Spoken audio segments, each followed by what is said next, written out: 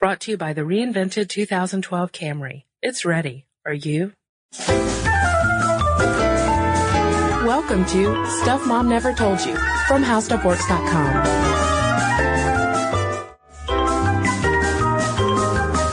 Hey there and welcome to the podcast. This is Kristen. This is Molly. So Molly, today we're going to go into the ozone.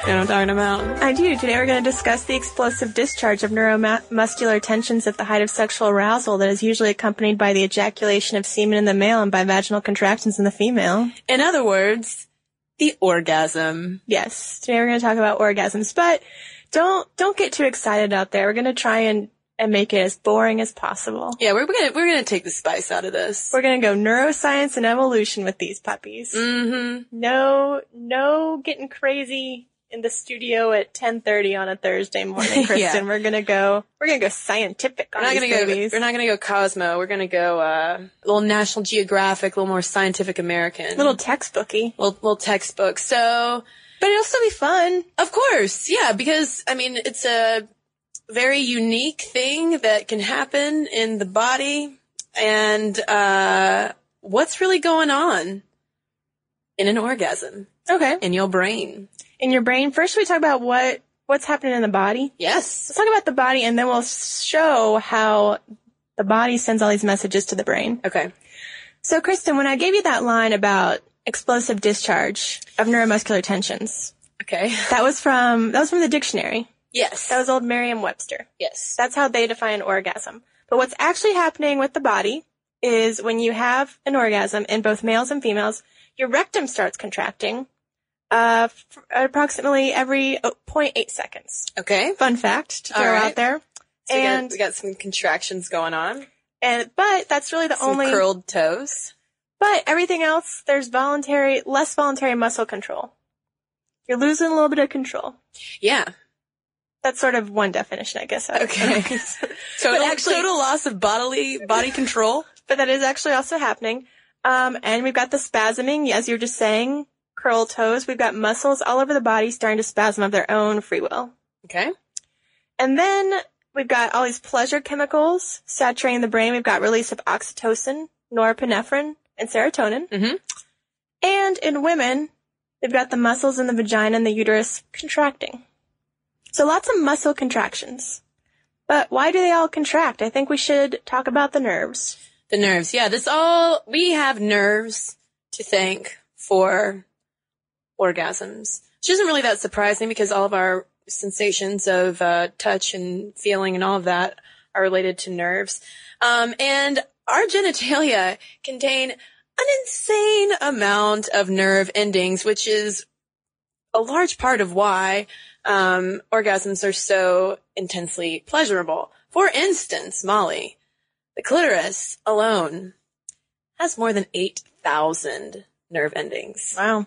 8,000 packed into kind of a tiny spot. Yeah. And all of those nerves are connected to larger nerves that run up to the spinal cord that connect to the brain that shoot those fireworks off up top. But we also have 4 major nerves that are involved in this brain-body feedback, starting with the hypogastric nerve that transmits sensations from the uterus and the cervix in women and from the prostate in men. Then we've got the old pelvic nerve that's sending messages from the vagina and the cervix in women and from the rectum in both sexes. And next up, we've got the old pudendal nerve. It's going from the clitoris in women and from the scrotum and penis in men. And then we have, might be the most interesting nerve to talk about in this discussion, Molly, the vagus nerve that goes from the cervix, uterus, and vagina to the brain, but it bypasses the spinal cord. And only recently, scientists have started to understand how the vagus nerve can contribute to orgasms by bypassing the spinal cord, because they used to think that all the messages had to be sent up through the spinal cord to the brain. But indeed, that is not the case. So depending on where you're receiving pleasure during sex in the nether regions, that message goes up the nerve through the spinal cord, with the exception of the vagus nerve, to the brain, and the brain's like, oh yeah, this is good, and that's what can trigger the orgasm. Yeah, I'm going to release all these chemicals, and you're about to feel real good. So that's why orgasms may feel differently depending on where you're being stimulated. So to borrow a page from Cosmo, even though Kristen said we're not really going to talk about Cosmo, this is why you'll get that advice to try all sorts of different things, because who knows which nerve is most effective at getting the message up to the brain. Right. You get different types of sensations. And going back to the vagus nerve, there was a study in 2004 by a team of researchers at Rutgers University that kind of goes along with our capabilities of having an orgasm through different types of stimulation. They found that women who had severed spinal cords were still able to reach an orgasm by stimulating different parts of their body. Like one woman even just used a vibrator on her neck and was able to come to an orgasm. And they think that this has a lot to do with activating the vagus nerve, because they did MRI scans on their brains, and obviously since their spinal cords were severed, the messages aren't running up via spinal cord, but it was actually the vagus nerve that was sending all of these messages. And some people who have lost a limb can actually have experienced an orgasm through their phantom limb. Mm-hmm. Some people can experience it through different, other sensitive places on their body outside of the genitalia. But originally, Kristen, orgasm kind of hard to study, because you've got to rely on someone's word that like they had one. Mm-hmm. There wasn't a lot known about it, but you mentioned brain scans. Yes. And, I've got to wonder if the guy who invented brain scanning ever thought that people who were being sexually pleasured would be hooked up to his machine. Because that's what they've done. They have hooked people up. Like, let's take this one study that happened in the late 1990s and mid 2000s, okay? Okay. We're in the Netherlands to set the scene. And we've got men and women coming in to be part of this sex study. And they used PET scans to illustrate the different areas of the brain that light up and shut off during sexual activity. So basically you would come in for this test and they would just, scan you while you're resting, get mm-hmm. sort of the baseline brain picture. Mm-hmm. They would get your scan while you're being sexually stimulated. And then they would get your scan while you were having an orgasm. So they could just watch how the brain changed through all of that. Now these researchers already knew going into this that an orgasm will stimulate the reward circuit in the brain that basically responds to pleasurable sensations and is also linked to, kind of what lights up during heavy drug use. And shopping. And shopping. And so different parts of the brain associated with this would be the amygdala, which regulates our emotions, the nucleus accumbens, which controls for dopamine release, the VTA, which will actually release the dopamine, and then we've got the cerebellum that controls muscle function, hence all of those contractions, crazy contractions spasms going on, spasms. And then we've got the pituitary gland, which is going to release beta endorphins, which are going to decrease your pain and amp your oxytocin, and also your vasopressin, which is going to lead to feelings of bonding and trust. So all the, that's just kind of the basic brain circuitry that's lighting up during all of this. But these guys in the Netherlands found some more interesting areas that are lighting up and shutting down. Yeah, what I thought was interesting is first they go through all the ways that men and women are similar when it mm-hmm. comes to sex and orgasm. So you've got this region behind your left eye, the lateral orbitofrontal cortex, which shuts down. That's the seat of reason and behavioral control. So, like we said, you lose control. To go back to Cosmo, they're always telling you, stop thinking about the dishes and all the stuff you should be doing. You've got to sort of just be in the moment. You can't have that reason mm-hmm. going crazy. Just let that lateral orbitofrontal cortex just calm down. Shut off. Yeah. And because you lose that control, Kristen brought up drug use, but basically the brain during an orgasm looks like the brain of a person taking heroin. Which is possibly the worst, kind of drug message I think I've ever heard. So men and women both have, these kind of heroin brains, if you will, during an orgasm. But there is one major difference, for women during orgasm, and that is activation in the part of a brainstem called the periaqueductal gray, or the PAG. that lights up. And this controls our fight or flight response. And also, we have decreased activity in the amygdala and the hippocampus, which deal with fear and anxiety. And so kind of all of this contributes to feelings of heightened trust and feeling more relaxed with your lover. And feeling safe and, Yes. Probably if you want to take it a step beyond what the researchers say, it goes back to this old stereotype that women need to be in love to have sex. Mm-hmm. That, because these parts of the brain are not as active, that, we couldn't just be with a stranger because that fight or flight thing is activated. Yeah. And then we also have the area of the cortex associated with pain, also activated just in women rather than men. So it's kind of interesting. There's obviously this kind of neurological fine line between pleasure and pain, which is sort of It's a lot to unpack. an odd finding. Yeah. Let's save it for another podcast. Yeah. Now, they did ask the women, Kristen, to fake an orgasm. And a faked orgasm, as you might guess, looks nothing like a real one. In the brain, that is. As I was about to say, in the brain, not necessarily to the fella or the lady.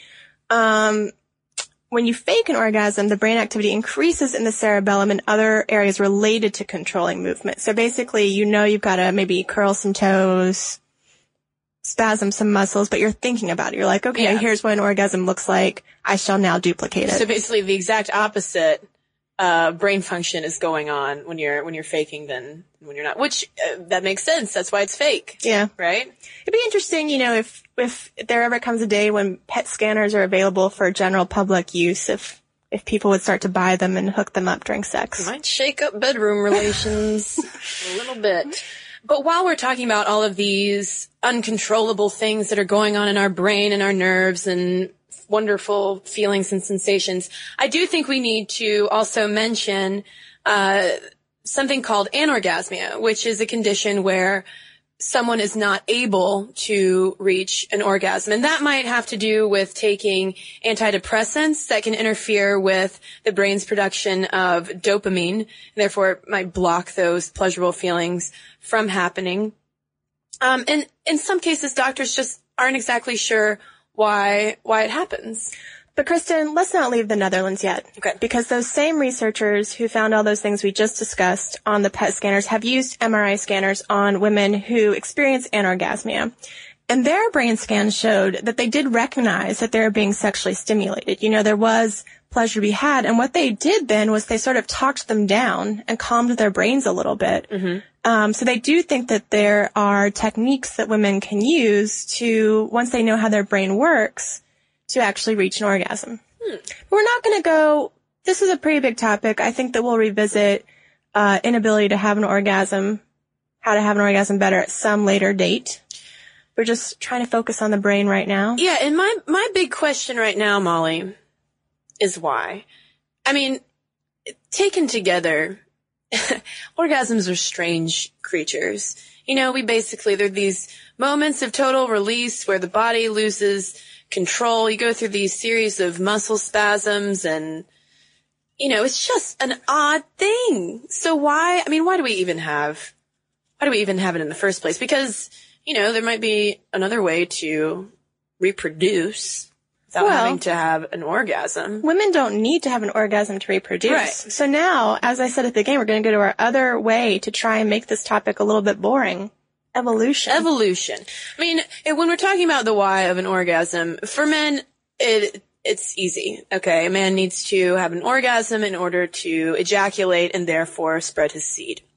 So there's an evolutionary reason to do it. Basically, if we want, if we go back to the idea that men need to spread their seed far and wide to continue their line, obviously the fact that sex feels good is a really good incentive to go out there and spread your line. Yeah. But women, they just need to have some babies. Yeah, women do not have to have an orgasm in order to get pregnant. So the question then, Kristen, is do we have orgasms based on pure luck? Or, like men, is there some evolutionary reason for us to have them too? Yeah, there are all sorts of theories as to why women biologically need to have orgasms. And the first one, and this, there's really no proof to this, but I think one of the more popular theories is something called sperm retention theory. And these researchers essentially hypothesize that when the vagina and the uterus contract mid-orgasm, it allows it to suck up more sperm and to hold it in there and not drip out post-coitus. So you have a better chance of getting pregnant. Yeah. Which helps evolution. Yes. Well, I mean, which meets goals of evolution. Yeah, basically you keep more sperm in your body, therefore there's a better chance of, a little guy swimming up there to unite with an egg. And then kind of to piggyback on the sperm retention theory, there's also the idea that an orgasm just tuckers us out, just tuckers a woman out, and we're just going to lay around for a long time following sex, and so we won't stand up. And so gravity's not working its magic. Yes. So you're laying flat, sperm's got nowhere to go but towards an egg. Yeah, supposedly. But, like I mentioned, there is really no proof that either these muscle contractions or lying on your back keeps sperm inside of the body. So it doesn't actually lead to pregnancy? Well, not necessarily. Not necessarily. Not necessarily. It doesn't necessarily increase your chances of that. And then this next one makes sense. Orgasms feel good, therefore it makes women want to have sex. Yeah.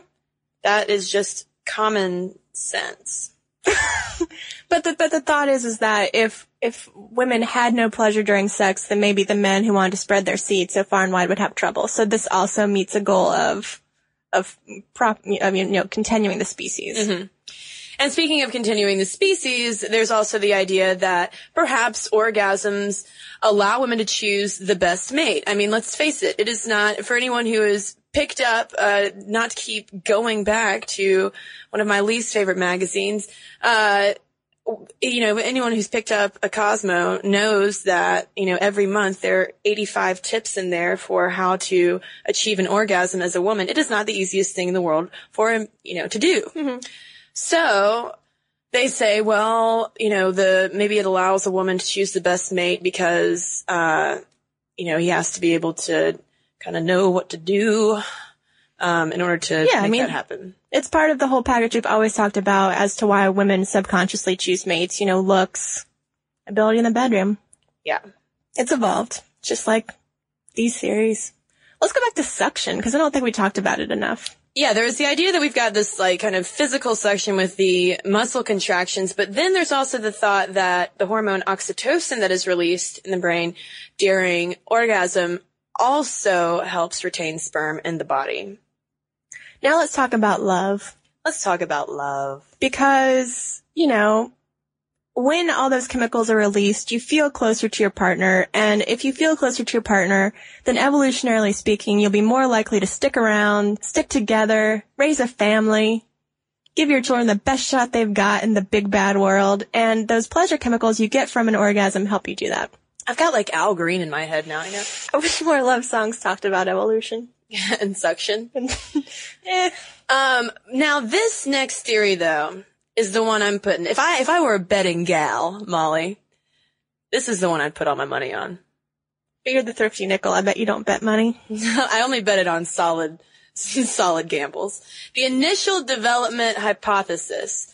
This got a lot of buzz in the 1970s, and it has recently received some more attention. The initial development hypothesis states that women have orgasms because men do too.